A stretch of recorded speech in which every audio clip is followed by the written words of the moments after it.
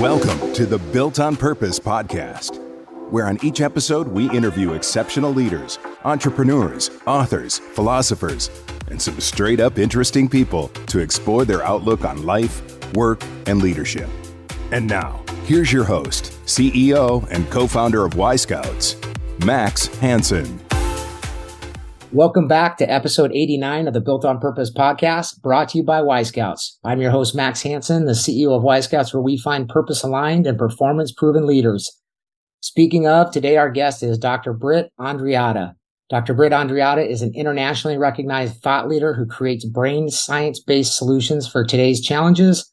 As CEO of Brain Aware Training, Inc., Britt Andreatta draws on her unique background in leadership, neuroscience, psychology, and learning to unlock the best in people and organizations. Dr. Britt is the former Chief Learning Officer for lynda.com, which is now LinkedIn Learning. She is the author of 4 books, Wired to Grow, Wired to Resist, Wired to Connect, and most recently, Wired to Become, which was just released on May 21st. Dr. Britt, welcome to the Built on Purpose podcast. Thank you, Max. I'm excited to talk to you today and connect with your listeners. Awesome. Well, first off, congrats on publishing your 4th book, or is there more than that? I've written a couple more than that, but this is the series, and it felt like a really nice capstone to this journey I've been taking people on. Awesome. Well, I cannot, like I said, we had chatted a little bit before we started recording. I am extremely excited to have this conversation. There's so much foundationally that we started Y Scouts on, and there's a lot of research and stuff that you've continued to move forward that it'll be awesome to hear. But the thing I want to start out with, like I said in the intro, she just released the book. Was it on May 21st or the 23rd? I don't know why I've got those 2 dates in my head. It was the 21st is when it came out. Okay, so that was right. So May 21st. So everybody that's listening, you can get her book anywhere online. I assume Amazon and anywhere you normally buy books. But I would encourage you to get it. I was lucky enough to get a copy ahead of time, and you guys are in for a treat. So, but first off, what prompted you to write Wired to Become at this time? I had started working on it back in 2016 or 2017. And because I could sense that, things were shifting. We were seeing some evidence of like a purpose-driven economy. We were seeing kind of this rise in consciousness. And then the pandemic happened, of course. And kind of like everybody else, had to pivot to parenting in that world and working from home. But I'm glad because the pandemic really accelerated and further shifted this trajectory we were already on. And so I wanted, as I saw it kind of unfolding, particularly with the Great Resignation that happened in 2021 and 2022, I was like, it's really accelerating this thing. So that's when I dug back into the research, and I'm glad I waited because it was a very different book than I would have written before. We are changed. We have lived through a very traumatic experience. We have faced our mortality. And if you know any cancer survivors, you know that doing that makes you really question your values and your priorities. And when someone faces cancer, that's happening in their household, but we literally had it happening in every household simultaneously around the world. And so it's a different world now, and one that I think is going to be pretty exciting in the future. Yeah, absolutely. Is there anything that you would share? And when we were recording these podcasts, like right during the pandemic and after, I was always focusing on, the positive side. Like, what was one thing that you remember that you were willing to share that you learned like through the pandemic? I mean, obviously there's a lot of stuff that you've written about, but personally, what was one of the things that like stands out as a blessing, if there's such a thing, from the pandemic? Yeah, I mean, I think for me personally, it gave me time to really deepen a connection with my own family members, the ones I was stuck in the house with, as well as my parents, realizing that they may not be around for a long time. And so after kind of the pandemic eased, I ended up helping my dad write his memoir about his time in the ski industry. And just spending all that time interviewing him and hearing about his stories, it just gave me a real appreciation for people that, we sometimes can take for granted because we're all so busy. It also changed my relationship to busyness. Before, I was the kind of person that was really scheduled and running around, and that all got shifted in a dramatic way. It was hard to get used to at first, but I've been very intentional about not returning to being overscheduled, realizing that downtime is important, and baking sourdough bread and all the things that we binge watching some good shows, all the things that we did during the pandemic. I think all of those things were really important. And then the third thing was, and I think everyone had this experience, we got a break, not only from the nice people in our lives, but we got a break from the toxic people in our lives. And so I made some intentional choices to not reconnect with certain people after the pandemic eased. And I think all of us benefit from that kind of assessment and intentional choice in our lives. Yeah, absolutely. What comes to mind when you talk about that is, everybody talks about they love flexibility, but I think if you really talk to and I did this with my team recently, and the top two things they want is flexibility and connectivity and connection. And they kind of, they kind of battle each other a little bit.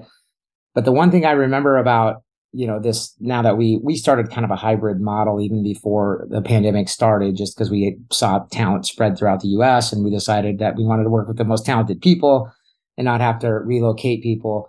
But there's an element that I talk to a lot of our clients, and I'm sure you do yours, where that toxicity of a person that just gives another person a dirty look every day when they walk into work. Well, when it's, when you're working virtual, you don't have that. It's removed. So I think that's, from an organizational standpoint, I think most leaders, when you point that out, they're like, oh yeah, I remember when I have to deal with, the catty stuff, between two people. But, well, let me jump back. I think. Can I add something to that? Oh, absolutely. Yeah. The thing I want to add to that is that, and the numbers are really borne out, that particularly people who oftentimes are on the receiving end of microaggressions and micro insensitivities, like women, LGBT folks, people of color, they particularly appreciated that break from toxicity and felt much more safe in their environment. Now they were not at the whim of other people's actions quite so much. And we definitely saw in the Great Resignation, those particular populations changing jobs at higher levels, because when it was time to go back, they were like, I can't go back into that environment. I can't do that to myself.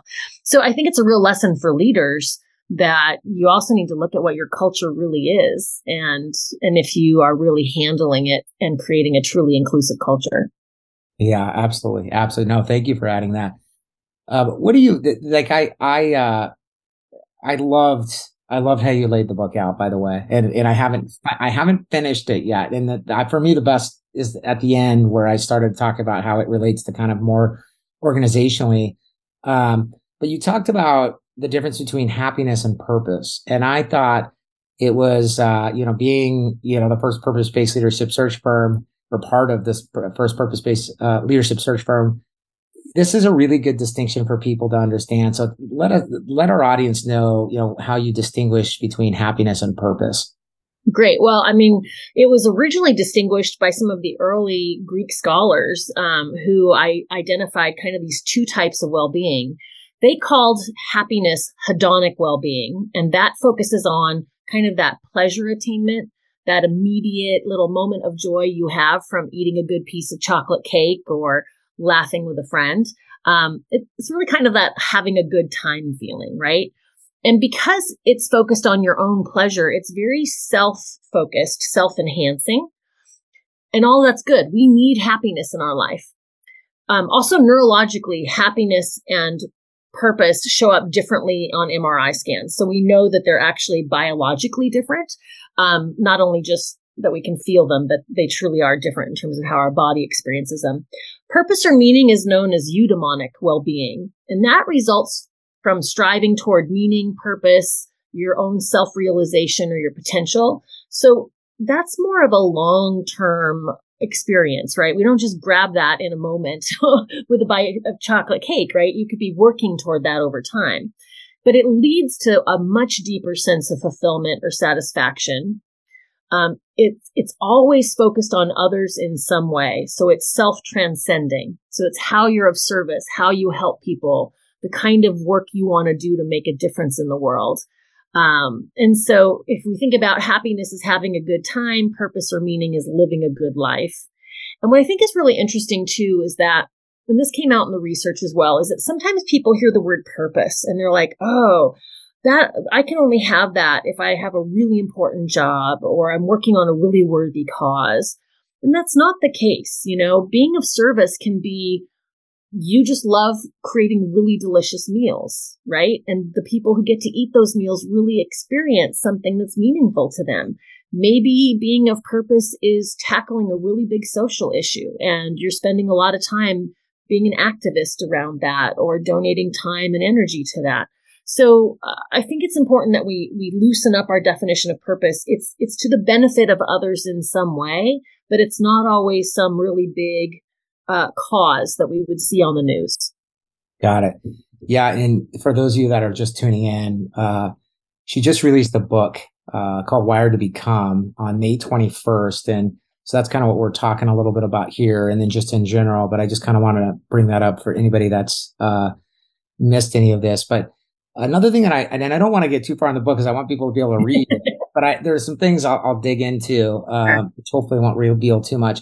And by the way, the book is written in such it has great diagrams and there's so much stuff in there that I like that's super practical to really understand what you're talking about. And then you're an exceptional writer. So the combination between the two and referencing other work that is, has been done before.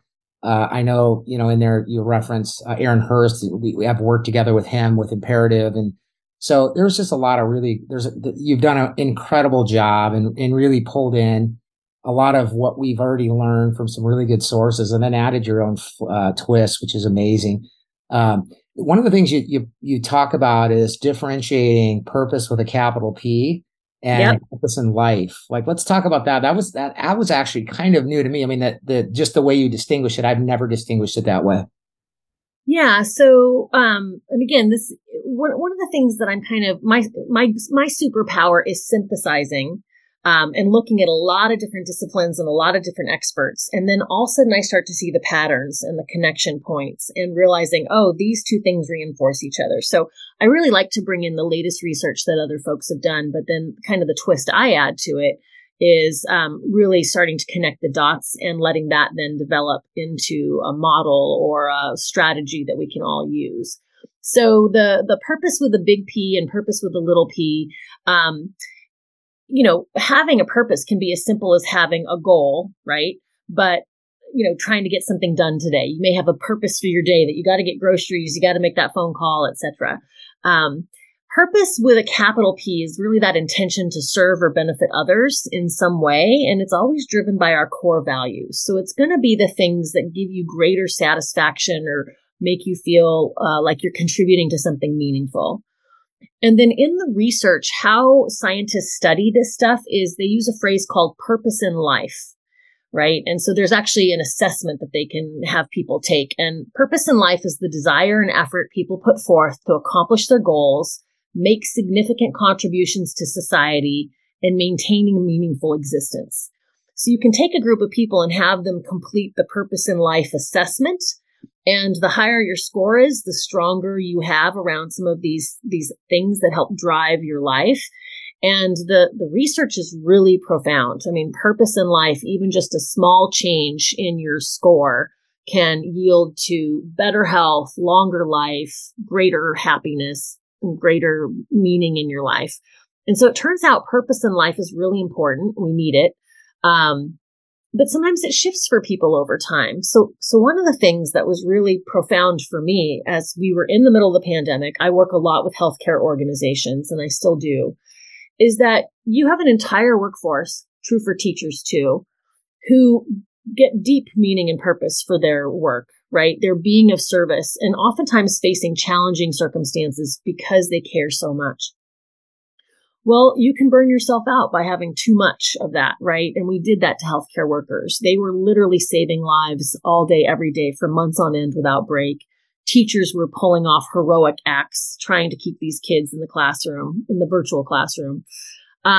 But when you have more meaning than your body can handle, you can burn out very quickly. And we're now seeing the effects of that. In fact, education and healthcare are the two most burned out workforces right now. And we're seeing them leave in droves. So purpose is important, but you also have to find that balance. And so sometimes people can lean a little too hard into their purpose and not maintain some balance with happiness. Or in this case, the pandemic forced a group of workers to do that. And there was no choice but to just lean in. But now we're seeing the effects of it. Yeah. Would you include law enforcement in that group? Yes, regularly. They didn't play as strong of a role during the pandemic. We were all staying home. So they actually got a little bit of break from some of the things that they normally have to do. But certainly first responders in general can be a group that cares very strongly about being of service, but they can get burned out because of the intensity of the work if they're not intentionally balancing themselves. The other group that can do this is folks who care very deeply about critical societal issues. For example, social workers who work with children, right? It's really hard for them to take a break because all they think about is their cases and the kids who need their support. And yet, if you're only leaning into that really heavy work and not balancing it, you can burn yourself out. Yeah, absolutely. I met an anesthesiologist in a peer group, and he really enjoyed the work, but it burnt him out. Like he got to a point where he felt like he was, in his words, was almost serving like in battle. And you're battling, and sometimes the person wakes up and sometimes they don't. And he experienced the times when they don't too often, where he just decided that wasn't what he wanted to do. And this may be, I won't get too far off topic here, but he started to experiment with ketamine. And he actually started a ketamine practice, which is in Arizona. I won't get into the details, but he's helping people that, have some serious issues that are, in some cases suicidal.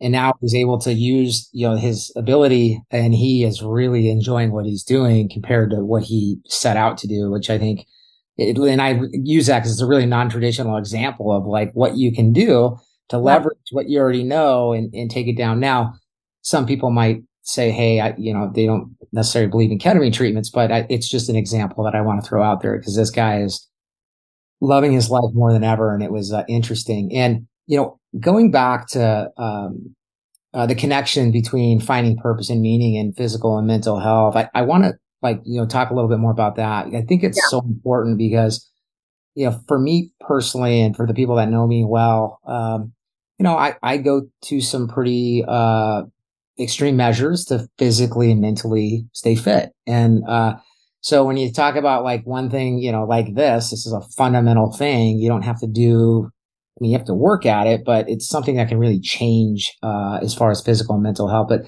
talk about like, is there any statistics that stand out the most for you, or anything that would help kind of give a better example of like how much purpose drives mental and physical health? Yeah.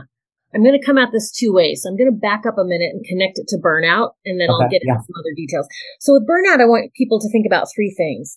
We burn out if we overwork and underrest. So, we might have to dig deep and do that for a project or something, but if you're not taking your evenings and your weekends and you're taking your vacation, even if you love the work, you're going to go into burnout because you're overworking and underplaying or underresting. So all of us have to pay attention to that balance.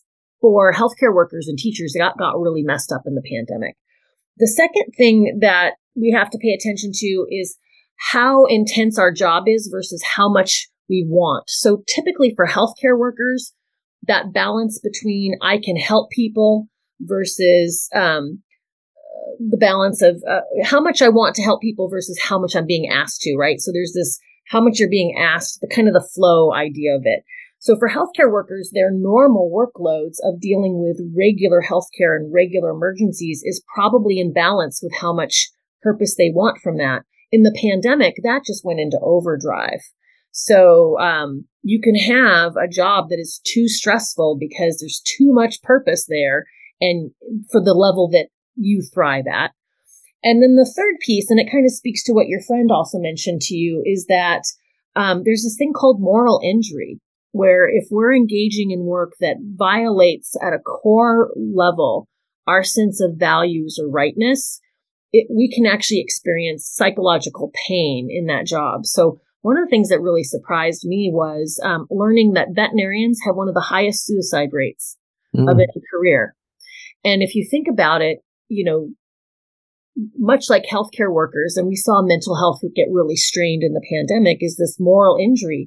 Healthcare workers experienced moral injury during the pandemic because they didn't have enough tools to save people's lives. And they were having to make some really tough decisions during the real height of the pandemic, decisions that violated their sense of what's right.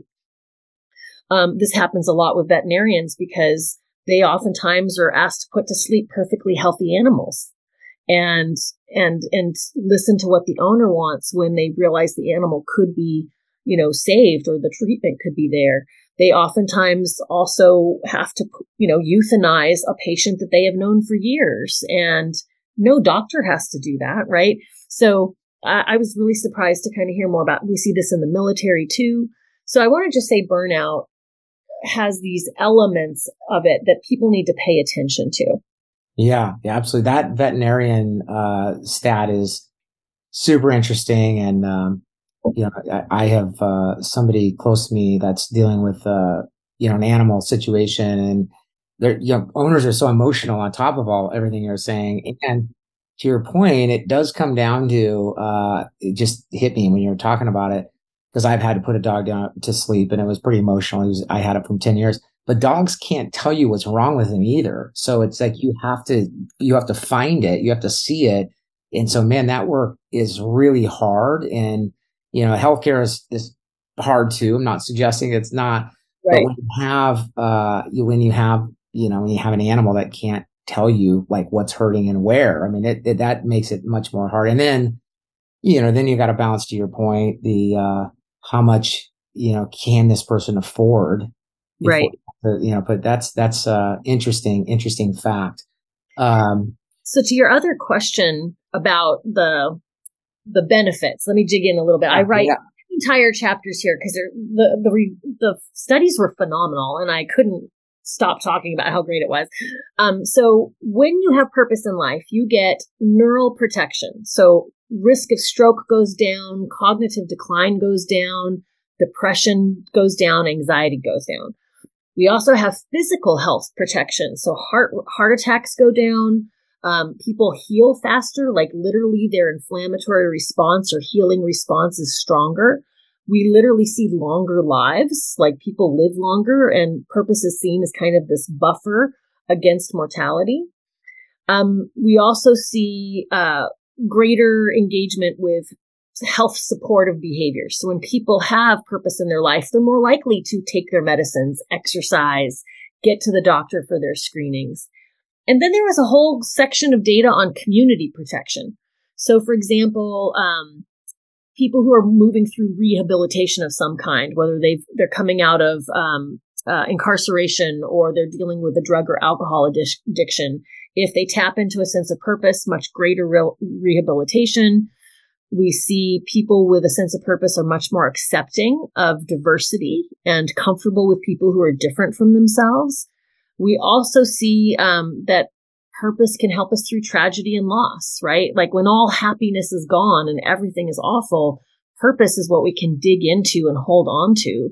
And many people who've lived through tragedies actually find their sense of purpose in that tragedy. So when you think about a lot of parents who've lost their children in school shootings, for example, so many of them become activists in the gun lobby and working on having more appropriate gun regulations, because that has turned into a deep and meaningful purpose for them. Oh man, that's thank you for sharing that. So much there. So we could probably talk for an hour just on that topic. Yeah. Talk about like this is something that I've always been interested in because because of the work that we're in. But talk about how you kind of talk about in the book and just how you see how you evaluate or assess whether our work is meaningful or not. Because I think a lot of people they kind of get it, but they want to put it, they want to kind of put it to work for themselves. And so talk about that. Talk about the ways that, and obviously I've had the pleasure of reading the book. So there's some awesome stuff in there, but at a high level, talk about how you would kind of point people in the right direction. Yeah, no, it's a great question. I mean, the reason why this matters is because we spend a third of our lives at work, right? Other than sleeping, it's the next biggest chunk of our time as adults. So of course, if you want to have purpose in life or a meaningful life, a lot of people are like, that has to happen in the workplace too, because it's where I spend so much of my time. You can kind of think of the continuum from meaningless to meaningful and kind of figure out where you're on. Not every day is going to be 100% full of meaningfulness, right? There's going to be some tasks that you do are meaningless. But what I thought was really interesting in the research is that there's kind of three categories we can think of. The first is meaning of work. So this is kind of how you conceive the overall concept of work, very much influenced by your parents and teachers and how they talked about working. If your parents are, work is always going to suck and it's just an ends, means to an end, you got raised with those messages about work. And if other people talked about work is so meaningful and I get to connect with really great people and do stuff that I love, you're going to have a different meaning of work. Then there's meaning in work, which is how meaningful work is to you specifically. That's going to be unique to each of us. So, Max, I can tell you find a lot of meaning in your work, and that's why you do it. But then the third category also matters, which is meaning at work, which is now, how are you doing in that particular job at that particular organization? And this is where people can have some disconnects. And what we saw kind of shifting in the pandemic is that you're like, I like this type of work. It has been meaningful to me, but now it's not working here. And so I need to find a different organization. Or I like the general tone of this topic or this field that I work in, but this specific thing I'm doing is not the right match. I got to make a lateral move or play with what kind of jobs I'm applying for. And I think what drove the Great Resignation is everyone had a lot of time on their hands to think about, how do I feel about work? And then, of course, burnout made people feel less excited about jobs they used to like. So all of us kind of got influenced by just being burned out, simply because the pandemic itself was a heavy emotional journey and it was burning us out just because it was so intense and so dark for so long. Yeah, absolutely. You touched on a lot of things. I think when we talk about, we started Y Scouts in 2012, and what we noticed was people my age, so I'm 48 for full disclosure, but people my age, they had, for the most part, parents that worked really hard and lost a good sum of their 401ks. And Yeah. so just that, I think that changed, at least from my vision and the people that I know, it kind of changed. Again, this is like an event that changed how you view things and helped you find more purpose and meaning. And I think a lot of people that saw that happen, they just said, hey, I'm not going to, but again, I'm not speaking for everybody, but I'm not going to be like my parents who hated their work and, kind of complained and just put up with it. And then, lost basically half of their net worth, during the downturn. So I think that, there are some things that helped reframe. And then, we always talk about Y Scouts. There are some significant events, and obviously the pandemic is another one of those that really reshaped. And what a timely time to write this book and fold that in, because that's as significant as these other events. So you mentioned paradoxes in purpose. So talk about paradoxes in purpose, because I think it's important for people to understand those as well, especially the people that may think that they may have found their purpose and maybe they kind of fall off, kind of fall to the wayside a little bit, so they can kind of understand why that might be. Yeah, so there's a few paradoxes. I'm going to tell you there's 5 of them. So you've already lived them. It's just now when we kind of articulate them, you're like, oh yeah. So the first one is, well, what we define as meaningful is deeply personal to each of us, and yet it's shaped by others. So particularly as adults, we know what we find meaningful, but it was shaped by our parents, right? Think about those messages when you came home and you're like, I'm going to be an artist when they grow up. And they were like, no, you're not. That's dumb. Or you went to school and you loved art, but the teachers told you you weren't good at it. Or in your first job, you thought you were great. You got a horrible performance review. So we sometimes have an internal compass that's pointing us toward our purpose, but it very much gets shaped by the opinions of the people around us, particularly in our younger years. The second paradox is that we're all on this journey to kind of find meaningful lives and achieve our potential. And yet it really requires the help of others to make it happen. So even if you find the perfect job at the perfect company, you got to have a good boss. You got to have coworkers that you can lean on. And so it's never 100% a solo journey. And so inevitably it gets impacted by those around you. That's related to how much leaders control the conditions, right? You could work at a company that seems awesome, and then your leaders are engaging in really problematic behavior, or they make choices that really damage the product or damage the culture. And so leaders of organizations have a lot of influence that can shape our ability to feel pride in our work. People want to feel pride in their work. They want to feel like they're contributing to something good. And so that's another one of the paradoxes.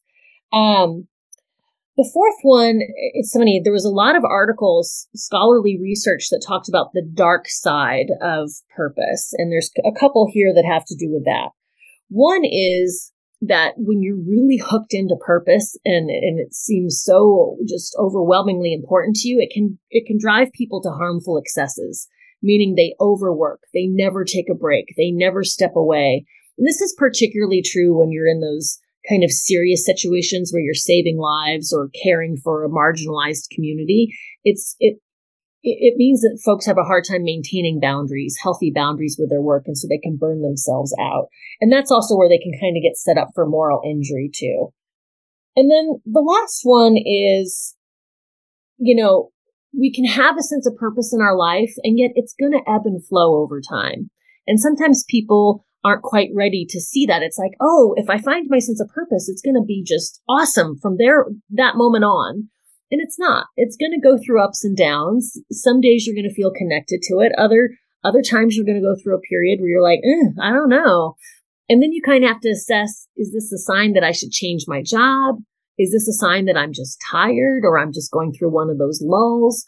Or is it a sign that, I really need to make a shift here? So those are the paradoxes that kind of came up in the data that we all will experience. Even when you find your purpose, it's not all sunshine and rainbows from that moment forward. So interesting. So interesting. What you also mentioned some myths about people that they believe about purpose. Talk about those. I think those kind of tie into this as well. Yeah, I mean, some common ones, and I hit a couple of them already, was that it's only purpose if it's some serious worthy cause, right? And that leads to us sometimes believing that only certain types of work count. But a lot of frontline workers who do what others would perceive as kind of low level or administrative tasks can have a deep sense of meaning. You can take a bus driver, and if they are tied into the purpose of, I am here to help people get where they're going, and I play a vital role in the success of every one of these people's lives, that bus driver is going to have a sense of meaning in their work. But somebody else might go, a bus driver, that can't be meaningful. So, we can sometimes have these perceptions. I think another big myth is that you can only really afford to focus on your purpose once you take care of getting the bills paid and raising your kids, when really it's okay to lean into what gives you purpose and meaning at any stage of your life. I think another myth is that once you find your purpose, it's going to be easy. And no, sometimes living your purpose is hard. It's frustrating. You might have a deep sense of satisfaction, but you're not getting those immediate happy rewards. It's the long game, right? And then also I would say a big one is people often use the phrase, if you follow your passion, that'll lead you to your purpose. Not always. Passion is a big emotion. Passion overtakes you. And passion can be an important piece of information, but it's not always the sign that that's our purpose. So I do a lot of exercises in the book so people can journal and kind of use some of these prompts to figure stuff out for themselves. But I think this notion that if you follow your passion, then you're on your purpose is not necessarily true. Got it. Yeah. One of the examples that sticks out at me, you use the school bus driver, but it's the well-known janitor at NASA when they ask him Yes. what he's doing, and he's sweeping the floor and he's getting manned to space back before we got to the moon. But so that always sticks out at me. What does it look like when someone is fulfilling the potential? And then how can you encourage and challenge others to do so? It's a great question. The thing about potential is that it is part of our DNA to learn and grow. We're supposed to learn and grow, and we struggle when we're not in environments that support that. But the other thing about potential is it is a moving target. So, Max, if you set for yourself a goal that you really wanted to improve or grow or get better at something in this next year, and you worked on it, it would be fulfilling and it would give you satisfaction. But next year you would achieve it and you'd celebrate it for a hot minute, and then you'd be hungering for the next level. So it's a little bit of a moving target. We're going to go through phases where we work towards something, we get there, and then we need to set the next journey for ourselves. So I think that's really important. I think sometimes we can, not realize that it's a journey. And so it's a lifelong journey, right? And then the other thing about, good managers and good leaders, they can sometimes see our potential better than we can. And the best ones will push you to your growing edge. They'll push you beyond your comfort zone because they can see you're capable of it, but you might not have confidence in yourself. So there's a real art to helping people achieve their potential. I think the last thing I would say, and this is Brené Brown's research, but sometimes what can get in the way, she calls them shame gremlins, in that we kind of all have these two shame gremlins in our voices. And I have these too.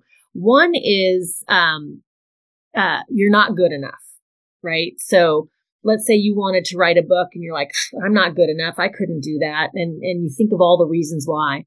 Well, if you talk it out of that one, the next one that will crop up, let's say you dig in and you start to work on your book, the next shame gremlin will be, who do you think you are? So even if you talk yourself out of not good enough, then this other one is like, oh, so you think you're fancy now. You think someone would want to read your work. Who do you think you are? And I have heard those voices in my head. It's so many times in my own career and life. I'm so glad she named them, because now when I hear them, I go, oh, you're just a shame gremlin. And I don't hear it as the truth. But I think a lot of people get held back by those voices popping up. And it can really get in the way of people achieving their potential. Yeah, absolutely. I think the concept of achieving your potential is so important because I think most people, they can define their potential. It's such a customized thing, and for somebody like myself, and I'm sure a lot of people out there that are listening are like this. There's an assessment out there by the Y Institute. I should actually introduce you to Gary Sanchez and see if you can validate some of his work. It was accurate on me, but he's got 9 different whys, and my why is a better way. And that can sometimes be a curse, because as soon as I'm accomplished something, and my team will probably share this with you, hopefully I'm getting better at it with age, but I'm looking at a better way to do something. I will never really give myself the full gratification of sitting in it and being like, look what we did, or look what I did, or look what I accomplished. I'm already moving on to the next better way. So Gary Sanchez's Y Institute, kind of nailed that with me. And like I said, I'd love to make that intro, because there's a lot of the work that you've done, and I'd love to connect you. It's a tool that he'll take you through, and you can give him your input. And if you like it, you can use it for your teachings. I always love learning new things and seeing other perspectives. So yeah, bring it on. Well, and the funny enough, I show up at it's called Genius Network. It's a mastermind group. And I sit next to this guy and I'm like, so what do you do? He's like, oh, well, I built a company called the Y Institute. I help people discover their why. He met Simon Sinek back in the day, read the book, loved it, but there was nothing. He couldn't find anything to help him find his why. So that I can't wait to introduce you guys. So we've spent a lot of time. I've been on his podcast. He's been on this podcast. So really great stuff. In your book, Wired to Become, which, by the way, if you're listening to this, I'll tell you again, it just was released May 21st. So just a couple weeks ago. You talk about, and you mentioned this earlier, how different generations define meaningful work. What I want to talk about, or have you talk about, we've always pointed this out. Like we pointed out, one of the things that's challenging from a purpose and values in organizations is really got to identify as leaders that there are different generations working together, and you got to get them to kind of see, things the same way. But I think this is a unique way to understand that as a leader is, how does each generation typically from the research, see meaningful work based on, who they are. So from Gen Z to millennials to Gen X, like just talking that through to baby boomers, talk about like how it's in general, or you can get specific, how it's kind of evolved from, let's go back to, baby boomers and probably forward and just, give us the kind of the high level of what's changed, just so as we as leaders, we can understand how to communicate and how to understand where these folks are coming from. Yeah, I mean, the thing that I highlight from the research is that the generations oftentimes perceive each other as less aligned than they actually are. So, the older generation will perceive the younger generation, they just want to get a quick raise and make a lot of money. And then the younger generation will perceive the older generation as they only care about, success and not other people. And so what's really interesting is that they actually share a commitment toward being of service to others, and that's really a core part of their purpose. So I think a lot of it is around us focusing on that and getting past kind of this false narrative that we're not so aligned. Because there's a study that I cite that took kind of what are the top 3 or 4 meanings of work. For boomers, reaching personal goals, success, and helping others is one of their top 3. Gen X, working with good people, pursuing individual goals, and finding that work-life balance. For millennials, it was serving others, seeing lives improved, personal happiness, and having nice coworkers. And for Gen Z,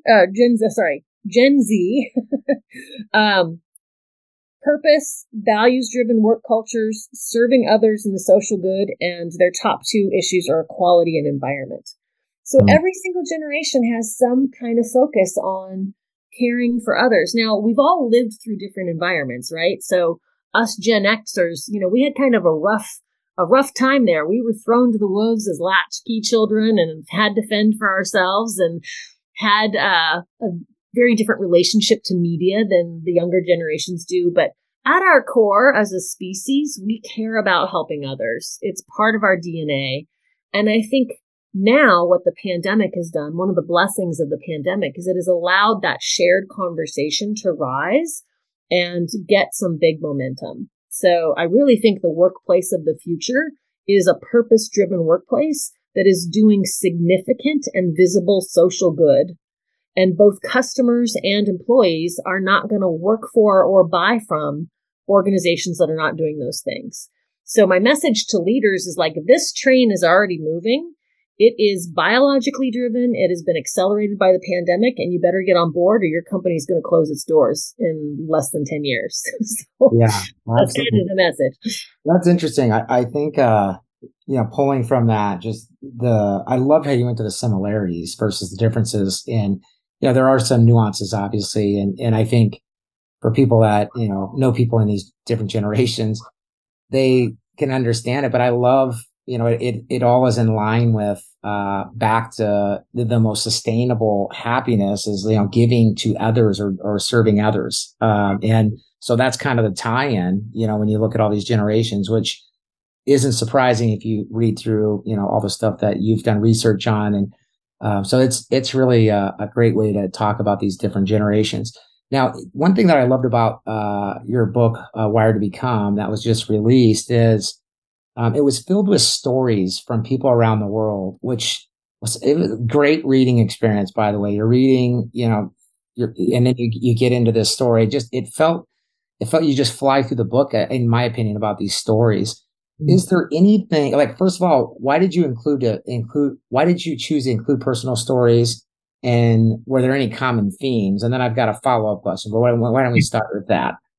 Yeah, I mean, my own doctoral work, when I was doing research back in the day, I always really loved to do a quantitative and a qualitative mix, because I think, we can certainly look at statistics and percentages and all that. But I also think that when you hear people tell their stories, you can kind of do a content analysis of it and figure out what are the common themes here, what's showing up. And so I wanted to include stories. It's something I've done in my other books.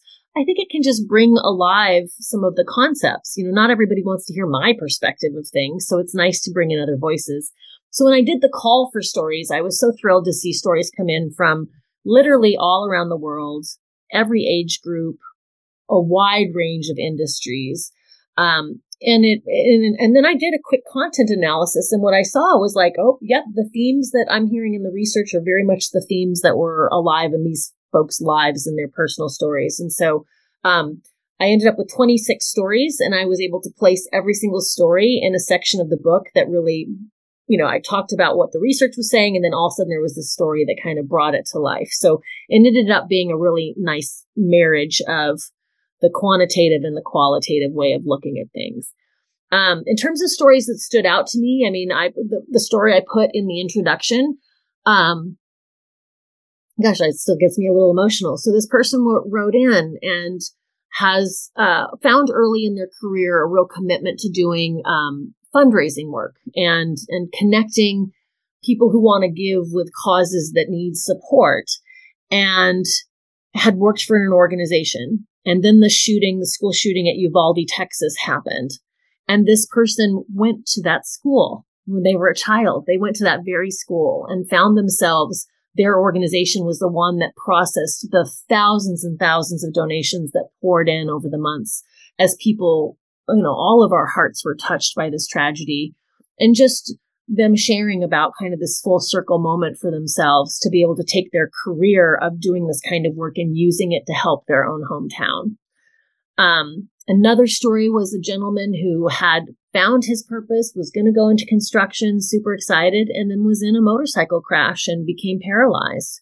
And through his own healing journey and being supported by other people who helped him reframe his life and find a way to, find the blessings in this tragedy, his now purpose, he is now one of those people who does that for others. He is a coach and a mentor to people who are newly paralyzed and helping them make this transition from this tragedy that you have to rethink and reformulate your entire life. And the third one I'll share was this person who at a very young age knew they wanted to be a teacher, but heard the messages from the world, oh, you won't make much money at that. That's not a good career. So then had a very successful career in finances and went into working in some of the big international markets in Europe, and hated it. And the whole time just kept thinking, I should have been a teacher. I thought it should have been a teacher. And then finally decided, you know what? I'm going to go be a teacher. And now is just completely satisfied and very happy with where they are, but realized they had to do more than a decade of following other people's dreams, not their own. And I thought that really could resonate for a lot of folks who end up taking that exact same path. Absolutely. Those all came back to me as you told me too. There was awesome stories. And was the call out, did you just send it out? Like what was the means that you sent it out? Like how did you get it out and get those stories? Because they were amazing. Oh, thank you. I mean, we literally did public postings. I have a whole list of followers, so we put it out there. We put public postings on LinkedIn. We sent it out in a variety of ways. I mentioned it at every speaking engagement I had over a period of time. And so we just did an open call. What was really cool is what we found, that people submitted a story and then they were like, I've emailed this to a whole bunch of people. And so we got this widening and widening circle of people submitting their stories. That's awesome. What question that will be, I guess, a lot of people enjoy, a lot of listeners out there, just based on the content and types of guests we've had in the past. What can managers do to create more managers and leaders to create more meaning and purpose for their employees? For us, so let's talk first about managers who kind of have that day-to-day experience with their employees. Two things. It turns out that workplace relationships is really a cornerstone of what makes work meaningful. So making sure that people have positive team environments, that you're giving your folks a chance to get to know each other and socialize with each other. Because when we are connected emotionally to our teammates, we enjoy going to work more. So I think it's kind of leaning into that. Some other things managers can do is just be a better conduit of like, what is the purpose of our organization? What good are we trying to do in the world? What is the purpose of our team or even this project? Is doing a better job communicating those things. I think a great way to do that is to find like customer success stories where you get to hear the stories of the work that is being done by your organization in the world. Another thing is to get to know your people. All of us have a sense of what is meaningful to us, but very rarely does our boss ask us. And when we're asked that question, we can say, oh, I really love X, Y, or Z. And as a manager myself, when I ask people those questions, all of a sudden I realize, oh, if that's true for Bob and that's true for Maria and that's true for Sam, if I just tweak their job descriptions a little bit, I can make their jobs a better match for who they are and what they want. So it's also about, getting to know your people. And then also supporting them, like if they have a dream someday to own their own business, well, how can you help support that dream? How can you use the job they're doing now to coach and develop them so they can eventually go do that? They'll stay longer and perform better while they're with you. They're not going to run out the door. And on top of it, they're going to always be grateful for that kind of mentoring and coaching. Yeah, absolutely. The thing that sticks out the most, because this is something that I'm focusing on, and I have a lot of clients that ask about this, because I think the pandemic has elevated people's awareness of like what purposeful work really is. And so we're having to be a little bit more crafty, but I think at the foundation, what people really want is connection. And one thing that, last week I was actually with VJ Fogg, the Stanford, professor. And I was talking to him about how do you get people to connect better? Because he's obviously knows that space very well. He told me about a class he had where he had the class have their parents and another student's parents. So the parent and the students get on a Zoom call and talk to one another and then talk about that experience. And none of them really wanted to do it, but the result was amazing. And I came back. I'm just sharing this for anybody that is having the same challenge. I'm definitely going to incorporate that. Now, obviously, you don't want to make people that maybe don't have parents around anymore. So it's a family member. So maybe, what I'm thinking is we have family members interviewed about the employee so we can kind of learn their perspective about the employee, and they ask questions and hopefully they'll let us record them and play them for the company. And I think that's just a great way to connection. And I think a lot of people are searching for that now.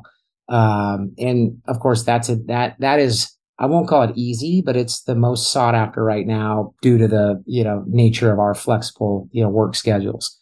And then you talk, when we started Y Scouts in 2012, we were talking about aligning people on purpose and values in the workplace. And, we've got a process for it. And I remember most people were nodding their head. And of course, if I was at Conscious Capitalism or someplace where, people really understood and believed in it, it was an easier conversation, but most people are nodding their head. And this was back in 2012. And then when it came to actually doing it, they, kind of were like not ready for it. So I think, from our perspective, and you have a lot more research to back this up, we kind of feel like, kind of 2014, 15, like everybody kind of agreed professionally that purpose did matter and that people were going to, work on purpose. They were going to buy on purpose. And so, that stuff, it started to become more normal, and then people kind of accepted why we were doing this. But for us, that seemed like a long time. But talk about, when you think it'll officially become the norm, and then what are the benefits for leaders to shift their organizations in order to set this up to become the permanent norm? Yeah, I would highlight the research of Aaron Hurst, who talked about the shift to the purpose economy. Frederick Laloux, who wrote Reinventing Organizations. There's a whole bunch of data about human consciousness is rising, and we are continuing to rise through levels where we want to be more connected, more supportive of each other, and we expect that in our organizations. And then the third researcher is Raj Sisodia. He wrote back in the day, Firms of Endearment and Conscious Capitalism, but he has 2 new books out, The Healing Organization, and I'm going to completely blank on the other one. It literally just came out. Where is that? And I really think that this research that they're doing reinforces each other, as well as really confirms like we are moving into a new reality going forward. And that's kind of why I wanted to write this book, was to pull all these data points so people could go, oh, yeah, it is happening. And I see evidence of all it around me. And yeah, it's not going to go back to the way it was. So to me, it's really clear. But the cool thing is the benefits of becoming a purpose-driven organization are many. It's very clear that stock prices go up, profitability goes up, productivity goes up. Your relationship with your community improves. You've got better relationships with your employees. They're going to work harder and be more loyal. Your customers are going to be more loyal and be brand ambassadors. I mean, there's really no downside to it, but it does take work. And so I actually spend quite a bit of time in the book with hands-on strategies that executives can use to make their organization more purpose-driven. And then I've got a whole section for managers on how they can create that in the day-to-day. And I even have a section for those of you seeking jobs so that you can find a better match for yourself and know when you're stepping into the right organization for you. So yeah, it's definitely going to pay off in the long run, but it does require some work and a change of perspective. But there's also a lot of organizations that have paved the way, and you can be learning from them as you go. Yeah, absolutely. And I think Raj Sisodia's newest book is called Awaken. Yes, thank you. Yeah, Awaken. It just came to me as well.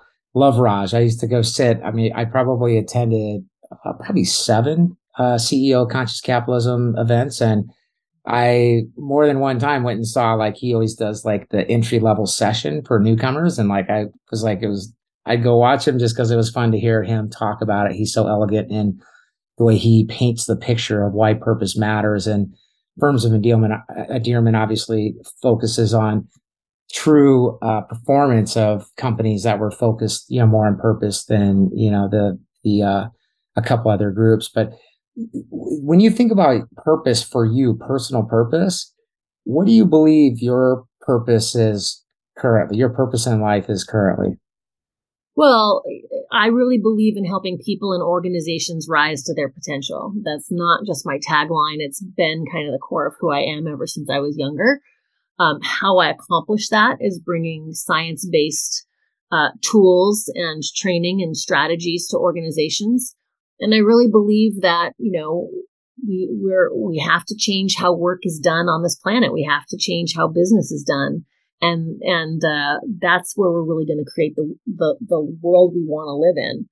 So for me, when I was like, where do I want to focus my work? I was very intentional about choosing the world of business because I felt like it was the one that needed some support. And I also knew that bringing a data-based approach and speaking the language of business was something that I could do and really make a strong contributions to the conversation. What I'm excited about is that as hard as this last few years has been, I feel more energized and excited than ever that we are accelerating this path forward, that it's becoming a much easier conversation and not like, wait, what? And now everyone has a real lived experience that unites us all. We are more united now, even though the news may tell us otherwise. We are actually more united now around the world than we ever have been. And I want to continue to build on that. Absolutely. I think I just quit watching the news, which what my fix, not suggesting that might be for everybody, or maybe go find something that's more right down the middle. What do you, this is kind of self-serving, but hopefully the audience will like to hear how you answer this as well, or get your thoughts. I'd love to hear the best way, because I have a way that I've done it, and hopefully I'm going to learn something here as we talk. And of course, I've learned a lot from the book, but I'd love to hear your thoughts on the best way to align personal purpose with organizational purpose. It's a great question. So both of those parties, right, the executives, the leaders, and the individuals have to get some clarity for themselves. So it's part of why I put a lot of exercises in the book. It's like, what are your core values? What are the things that bring you the most meaning? What are some lessons you've learned over your life? When we have that clarity, then we can bring that language and that intentionality to the conversation. Executives, some of them are really good at articulating an inspiring vision and articulating the why and making it easy for people to see it. And other leaders are not good at that. And so one of the things I work with leaders about is oftentimes they can get a little blind to the experience of the folks below them because it's clear to them. They're seeing some of this future-focused data on a regular basis. But unless they are good at crafting and telling that story, and also really listening to their employees, when there starts to be a disconnect between what you believe your company is about and what your employees are telling you they're experiencing, you got to step in and solve that. And, again, today's employee is much more empowered to vote with their feet and find a better match. So, it will self-correct. The leaders who are not listening will lose their employees and they'll lose their customers and they'll eventually shut down. But there's a real opportunity right now for leaders to really, really take this conversation seriously and lean into, okay, I need to make sure I'm good at this. I need to make sure I can articulate this. I need to make sure I'm listening and responding. Yeah. And I think how transparent the world has become. There once was a time when people could market like, Coca-Cola and Pepsi with the Olympics, these athletes would be drinking sugary drinks. And I don't know why I'm picking on them. I'm not necessarily meaning to, but I think that there's this transparency with marketing and employment brand and the consistency between the two. People, like you said, they will vote with their feet, both from the employees and from the people that are, buying their products now. So I think the bar has been raised, and I think, it's kind of put up or shut up in my opinion, but I'm obviously been living in this for a while. I've got a bunch more questions. So I'm going to kind of just like scan and kind of feel where kind of what I want to pull out of you, but I want to be respectful of your time. This has been amazing. I kind of knew it was going to go this direction where I was going to have to think through like what I wanted to ask and how much time we had, but talk about kind of along these same lines. These are things that come up regularly for us in questions that our clients ask a lot. So selfishly, I'm learning some new talk tracks and making sure that we're telling them the right things, quite honestly, because you've done a little bit more research. But in the hiring world, we always talk about purpose and values. We lump those together. And you alluded to it earlier. And we had the pleasure of having Ann Rhodes on our advisory board, who's the Chief People Officer of Southwest Airlines, very involved in conscious capitalism. She obviously understands values very much. She was very proud of us. We presented her our business plan as a purpose-based leadership search firm, and she was so excited. She's like, values was, kind of last decade. I think this is going to be the purpose decade. This was her, back in 2010. And I think to some degree, she's been absolutely right. But if you talk about the interplay of purpose and values, because I think people lump them together a lot, and you'd like to see where there are some similarities and where there's some differences. Yeah. So, when I shared the definition a little bit earlier, purpose emerges from our core values. So, your core values, and you can have a lot of values, but I take people through an exercise where they get down to kind of their top number, because those really shape how you think, act, and feel on a regular basis.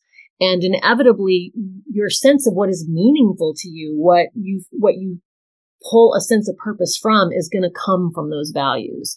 So it's really kind of the first step in getting clear for yourself so that you can find the right thing that will give you purpose, or how to find meaningful work for yourself. They're absolutely connected, but they grow out of our values. The only other thing that I would say is that, when we're a child, the values that we have are given to us by our family of origin. And so there's a period of time as you leave the nest and become a functioning adult in the world, that you may be tinkering with those values and realizing, I'm kind of different from my family. I am actually going to retool these to be what's true for me. But once you get kind of that set that works for you and matters, that really becomes the guiding star that's going to help you find these other things. Nothing that you're going to find meaningful or purposeful is going to violate your core values. Yeah, I love that. That's absolutely right. That's absolutely right. And then, the other thing I want to make sure to cover before, unfortunately, we're going to start segueing off here again, just because we're running a little long, but maybe we can do this again because there's a lot of other stuff I want to talk about. Um, talk about what you've done professionally, because I think most of the time I kind of start with that, but I really wanted to make sure we got through a lot of this. I'm glad I did, but just I kind of want the audience to kind of understand, where all this research came from, and kind of where the practice came from, because I think that'll be important for people to understand. And then I'll start with that, and then I've got another follow up question. Okay. So I talk a lot about my own story in the book, so people will be able to read more about it. But my own journey, I grew up in a not healthy household, moved a lot when I was a kid, had to be in survival mode a lot. Went off to college, and that was really the first time I got to have a sense of identity or safety that was my own to craft. And so I spent quite a bit of time in higher ed, working in higher ed, staying in higher ed, and building programs for other young adults to kind of have a more successful transition as they moved into adulthood. And that was really meaningful for me. I did that work for 20 years, and I built a lot of these kinds of things into it. I really wanted to ask young people, like, what do you care about? What is meaningful to you? Just because your family says this doesn't necessarily mean it's true for you. And what kind of work do you want to do? And then there was a point in time when I felt like I've kind of done what I need to do with this environment. I built very well-respected leadership development programs. We won a bunch of awards. It was great. But I realized, this working with this 18 to 22-year-old population, I feel like I'm pretty complete around that. So that was when I jumped from higher ed into lynda.com and realized leadership development and helping people grow and be their best selves was really the core thread to me. And so started doing that. And then a lot of my courses ended up in the Lynda library, and companies all around the world were saying, oh my gosh, this really resonates. I've always brought kind of a science perspective to things, and adding the brain science or the neuroscience to it was kind of the secret sauce I was adding. And then it just kind of grew from there. I was really successful at Lynda, and I loved the work I did. And we went through the acquisition. And then at that point in time, I had so many clients coming. I got to jump and start my own business without really feeling like I was taking a risk, because I had clients right at the door. And then it's just been deeply meaningful to me because I hear every day, like on LinkedIn, every day I get a message from someone who has seen one of my courses or written one of my books and how it has helped them or improved their life or made a change. And so that, I feel very lucky that I get to do work that I love, but then it also, I get to see the results of it and hear the results of it. And so I continue to follow my interests. I research and write books on topics that I see unfolding. I love to geek out on it, man. Like writing that book is so fun when I get to dig in. But there's also a part of me that loves being on stage. So now I'm doing, I feel like a musician where after you record the album, you get to go on tour. So now I'm doing a lot of speaking engagements. And then I get to weave it into tools that organizations can use that really make a difference. So I feel like I get to create some longevity to these ideas. And it's not just like, oh, that was an interesting conversation. I really believe in giving people the tools and the skills so they can make significant changes in their life. And then we're just blessed to have our clients just tell us again and again how much, it's making a difference, how they're seeing a big shift in behavior and all of that. So I feel very fortunate. I also feel like I've been listening to my North Star and following my North Star. And when it got hard and weird, it was because I was off path a little bit and I needed to get back on path. So I share a lot of that because I really believe that everyone does have a path forward.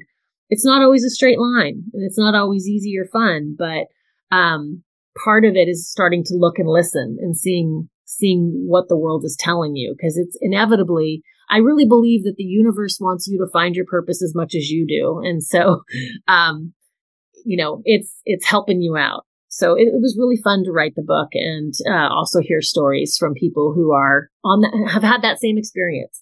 Yeah, awesome. Well, it sounds like, and like I said, I'll start wrapping up, but it sounds like there wasn't a lot of time between when you sold lynda.com and starting your practice.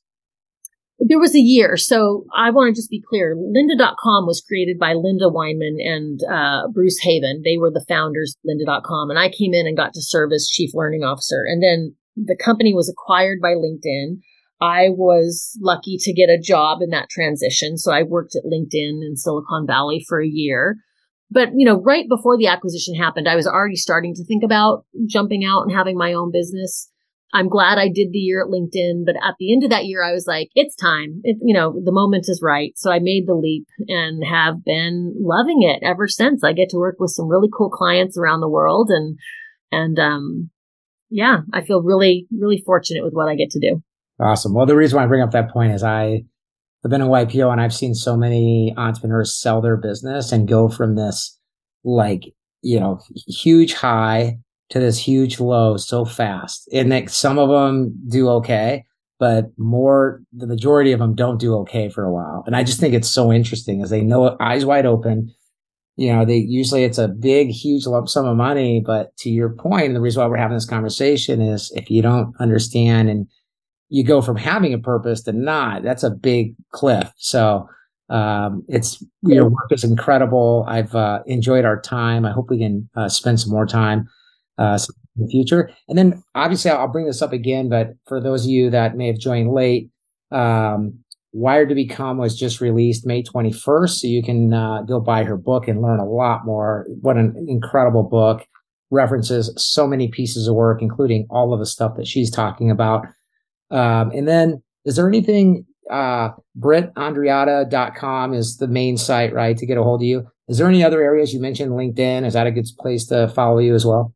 Yeah, I'm on LinkedIn, and if you follow me, you'll get notices of what we're up to. Britt Andreatta, my name is my website, brittandreatta.com, and my company is Brain Aware Training. So if any of you want to bring in brain-based training or training that focuses and enlivens purpose in your organization, give us a call. We'd love to help you out. Well, we might be giving you a call to help us co-create some stuff. So thanks again. You've been listening to the Built on Purpose podcast with Max Hansen, brought to you by Y Scouts. You can find all of our past and future podcasts at yscouts.com. Thanks again, Dr. Britt. Thank you so much. Thanks for listening to the Built on Purpose podcast, where on each episode we interview exceptional leaders, entrepreneurs, authors, philosophers, and some straight up interesting people to explore their outlook on life, work, and leadership. You can hear any of our previous shows 24/7 wherever you get your podcasts.